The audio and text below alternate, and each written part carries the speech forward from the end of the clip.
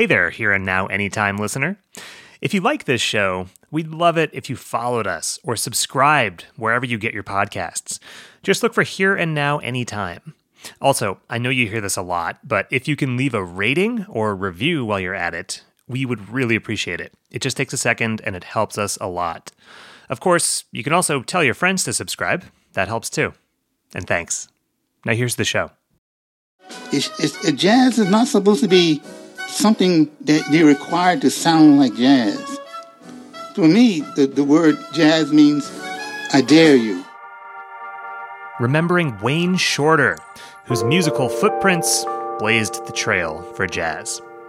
It's Friday, March 3rd, and this is Here and Now Anytime from NPR and WBUR Boston. I'm Chris Bentley.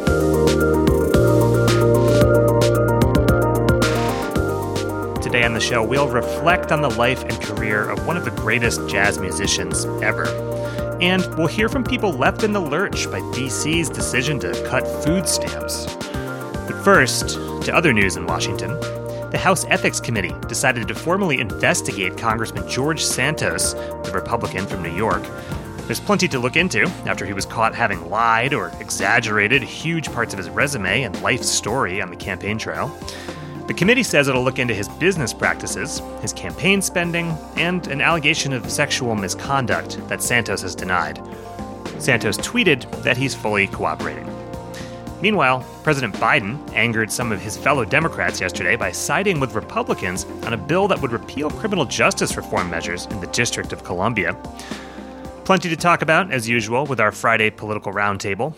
Scott Tong and Peter O'Dowd were joined this week by Francesca Chambers of USA Today and Rick Klein of ABC.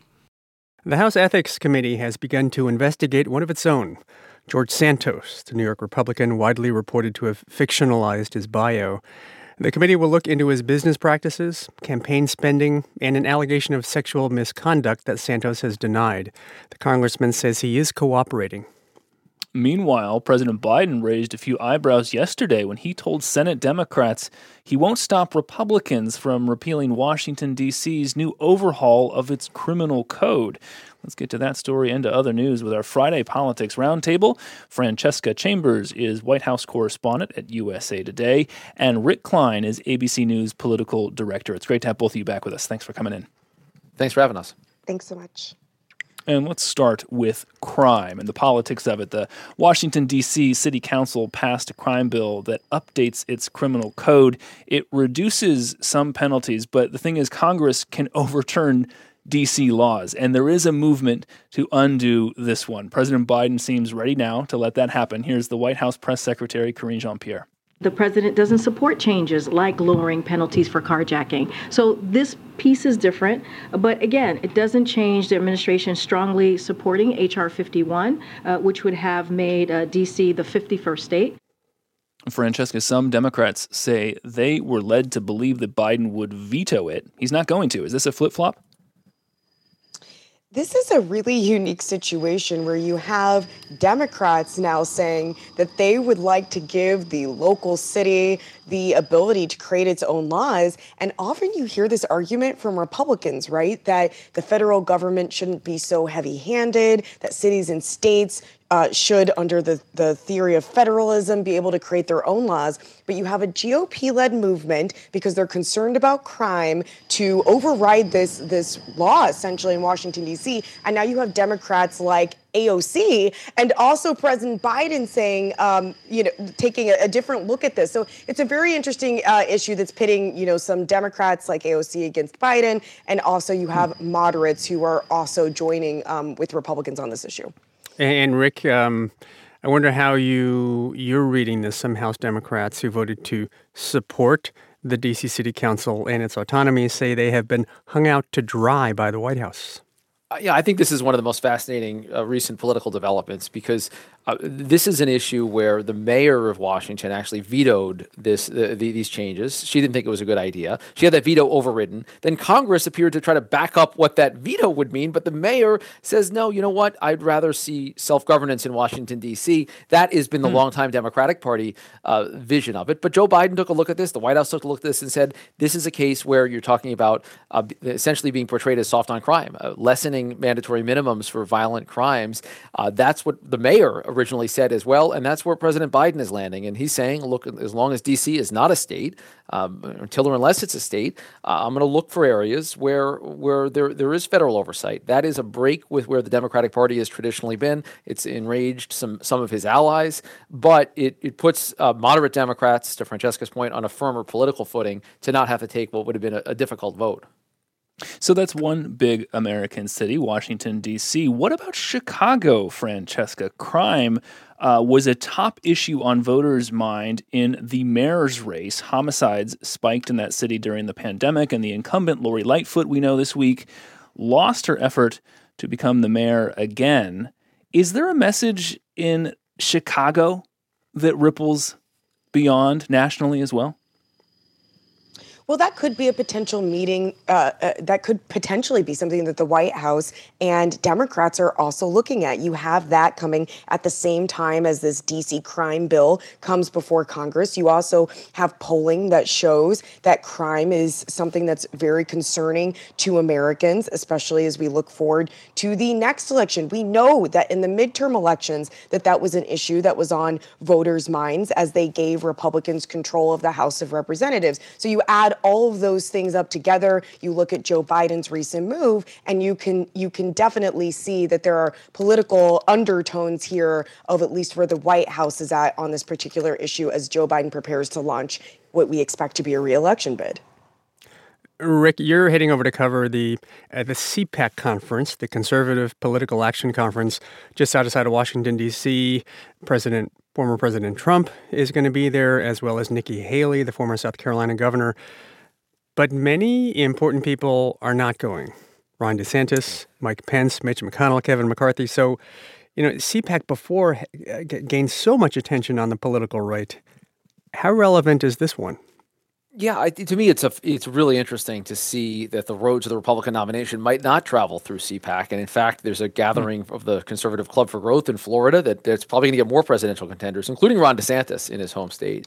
And I think it speaks more largely to the splits inside the Republican Party and the conservative movement. It's not necessarily the activist base, the very MAGA-friendly CPAC crowd that is going to determine who the choice is for the Republican Party. It could be some of the money out there, the Koch brothers organization, as well as Club for Growth, signaling they don't think Trump is the right call for them, for the Republicans this time.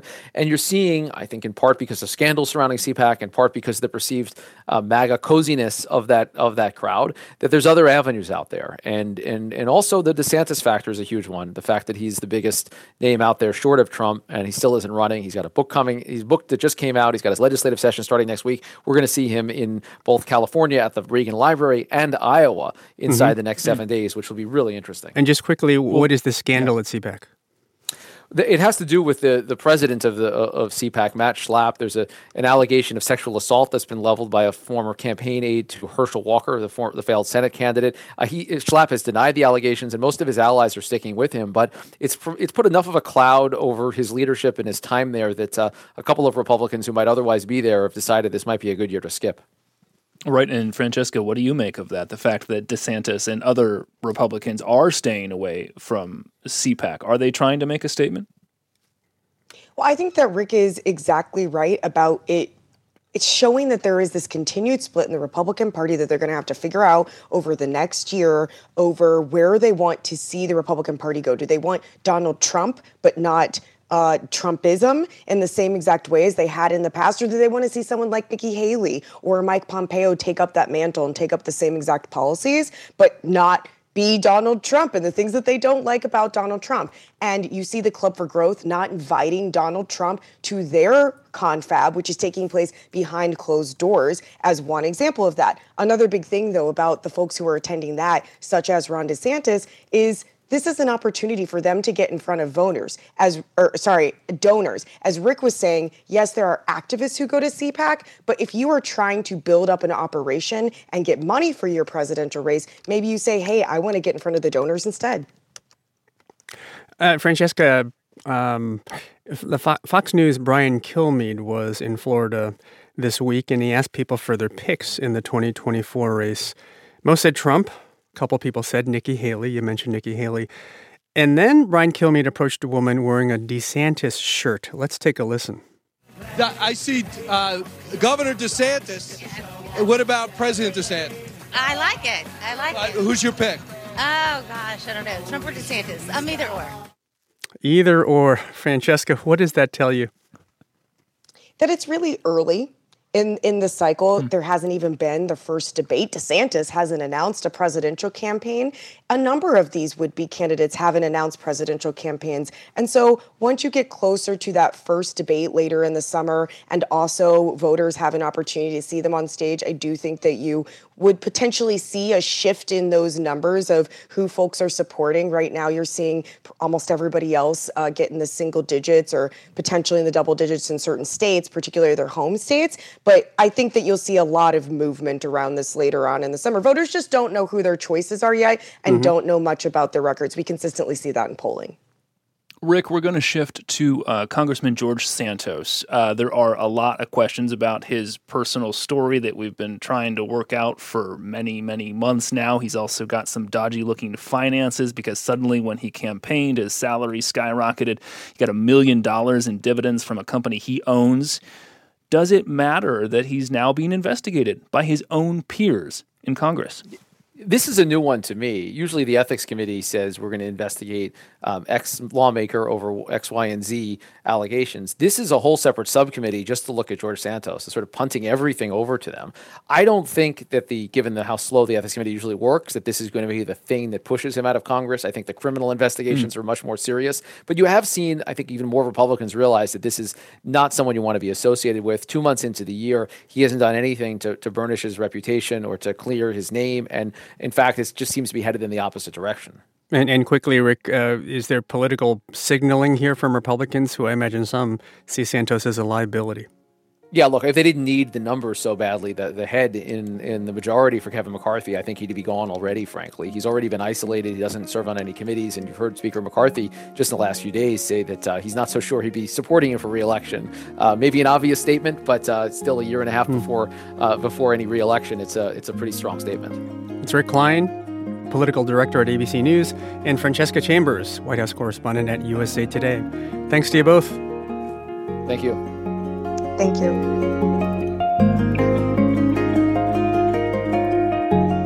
Well, what happens in Washington, of course, impacts people across the country.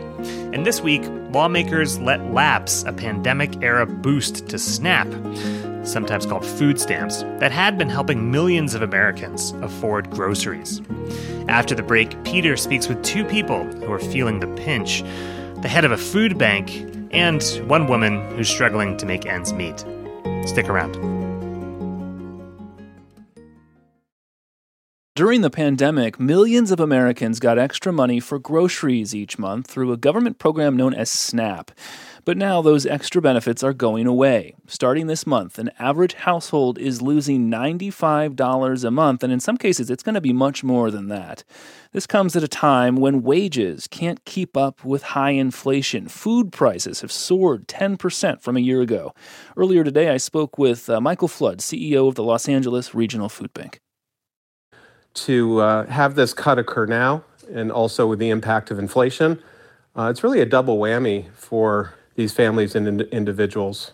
And that's putting more pressure on the food bank, our partner agencies, in trying to provide as much food to people who are coming. Well, a lot of people are going to say, listen, these benefits were for the pandemic. The crisis of the pandemic is over.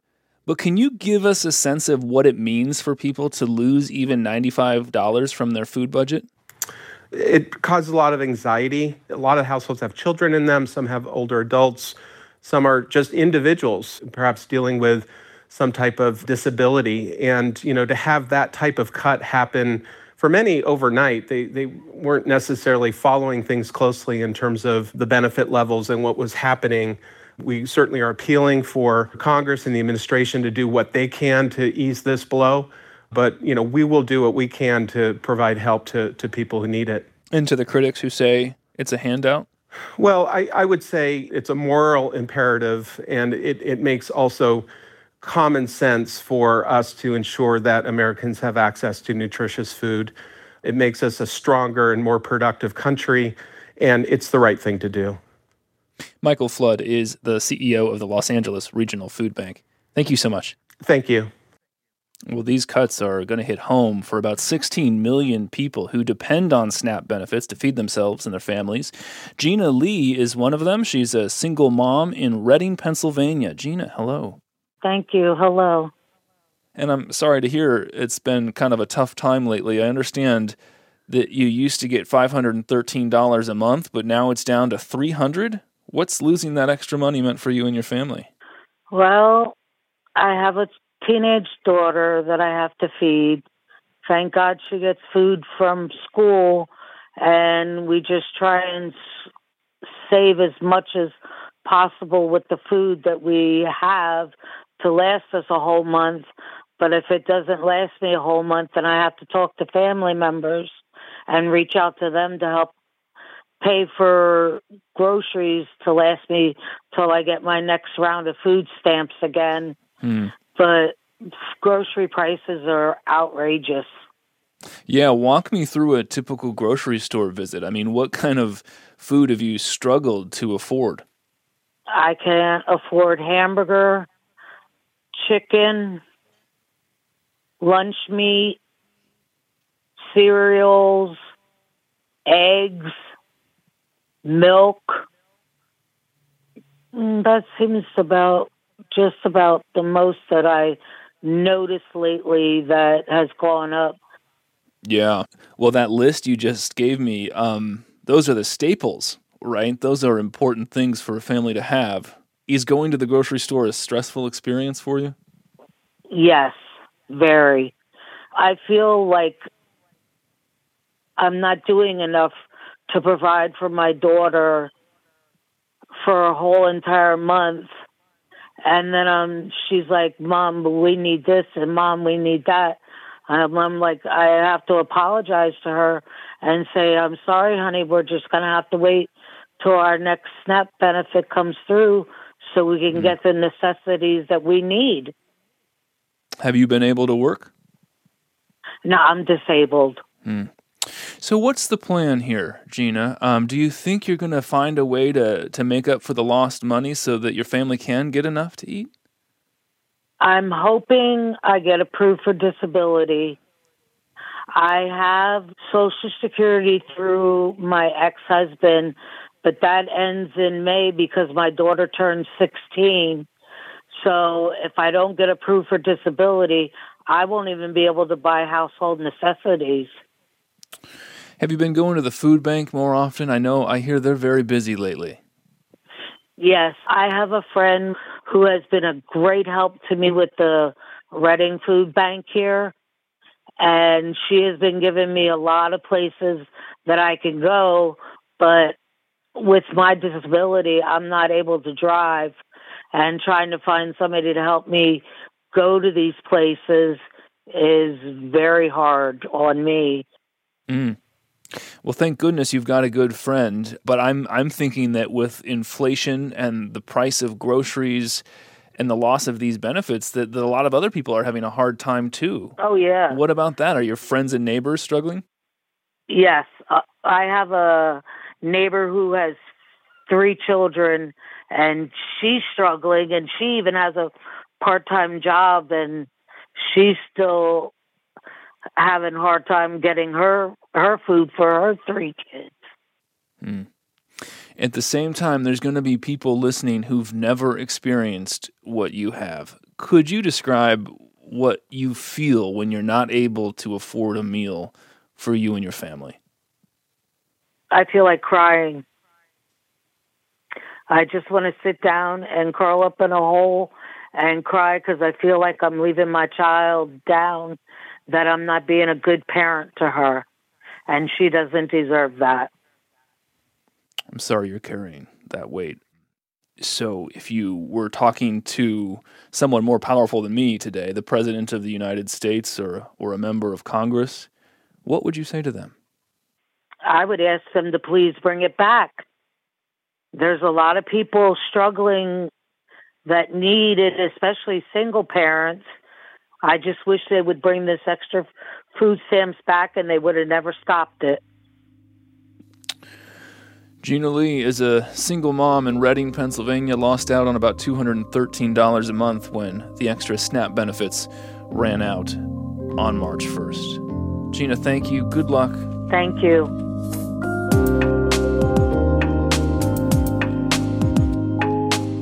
After the break, celebrating the life, legacy, and music of Wayne Shorter.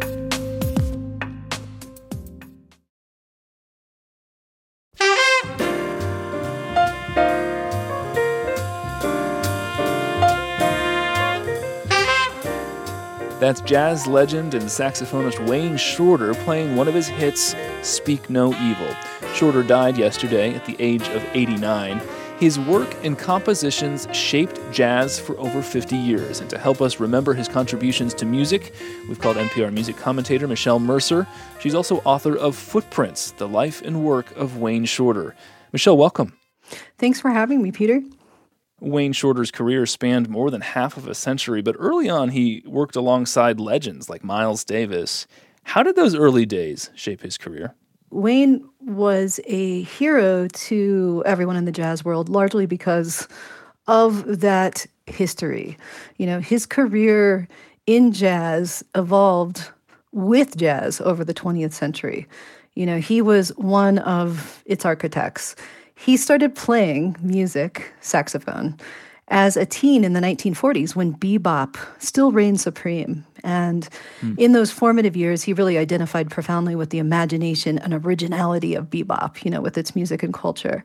And then he moved on to the Miles Davis group in 1964. And I think that's where he really sort of coalesced into Wayne Shorter, the composer that we knew for the rest of his career. In 2013, he spoke with NPR. Let's listen here to Wayne Shorter reflect on his music. Jazz shouldn't have any mandates. Jazz is not supposed to be something that you're required to sound like jazz.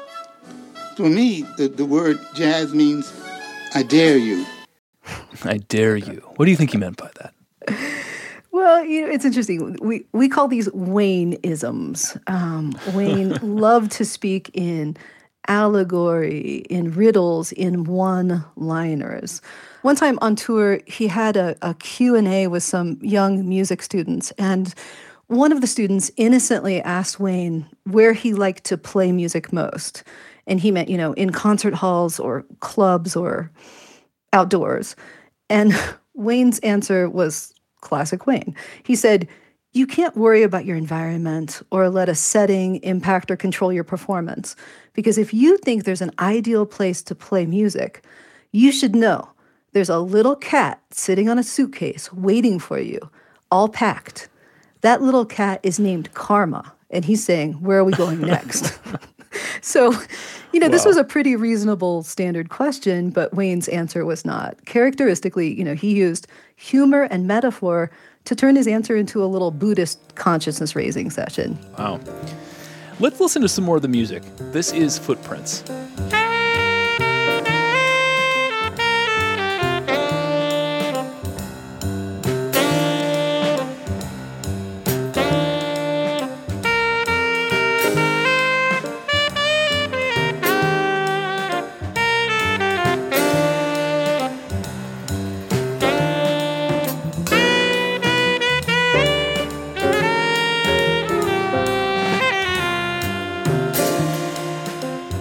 What made that music so good, so innovative? I think what is so unique about Wayne as a composer is that no matter who's playing his song, one of his tunes, it still sounds like him. And I think what's so remarkable about his melodies and harmonies is how they can take people places in their imagination that they didn't expect. So he composes these simple, even singable melodies that no one could create, and then he juxtaposes those melodies with harmonies that kind of come from an entirely different direction. And it just makes the tunes come alive in a very unique light. Now, you wrote a book about Wayne Shorter. I imagine you knew him pretty well. What were you hearing from his friends and family in the final days? You know, in Wayne's final days, as his family and close friends were exchanging our final messages of love with him, he said, "It's time to go get a new body and come back to continue the mission." And in Wayne's Buddhist perspective, you know, there are no beginnings, there are no endings. For him, this lifetime was one of many lifetimes. Death is a transition. It's, you know, almost just like a costume change for the next act or the next phase. But, you know, Wayne Shorter was a one-of-a-kind character. And I think because of how he made improvisation a way of life, because of his uncompromising and unique artistic vision, and because of his deep history in the jazz world, his passing does leave a void in the culture. So what I'm hearing from his friends and colleagues is a sense of responsibility to kind of step up and practice those Wayne-like qualities themselves, you know, as well as they can. So, you know, Wayne Shorter has left us with the inspiration to realize ourselves, our art and lives, even if we can only do it a fraction as beautifully as he realized his art and life. But, you know, what an incredible legacy that is. Michelle Mercer is author of Footprints, The Life and Work of Wayne Shorter, the jazz legend who died yesterday at the age of 89. Michelle, thank you so much. Yeah, well, thank you for having me. I really appreciate it.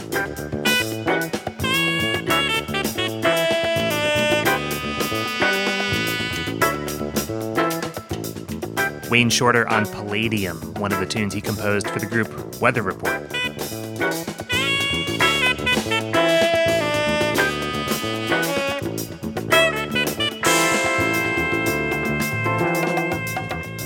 Head to hereandnow.org for more stories. With all the tough talk out of D.C. about countering China, we've got another view, one that challenges the Washington consensus. Only looking at policy with an eye toward, is this going to be tough on China, will lead to, first, an overemphasis on symbolism rather than substantively moving the needle. And it's likely to continue to lead us toward an avoidable conflict, even war with China. You can find that whole conversation at hereandnow.org. This show comes from the team behind Here and Now, from NPR and WBUR Boston. Today's stories were produced by Jill Ryan, Catherine Swartz, and Kalyani Saxena. Our editors are Todd Munt, Gabe Bullard, and Kat Welch. Technical direction from Caleb Green and Mike Moschetto. Theme music by Mike Nee and Max Liebman. Our digital producers are Grace Griffin and Allison Hagen. And the executive producer of Here and Now is Carlene Watson. Thanks for listening. Have a great weekend, everybody, and we'll be back Monday.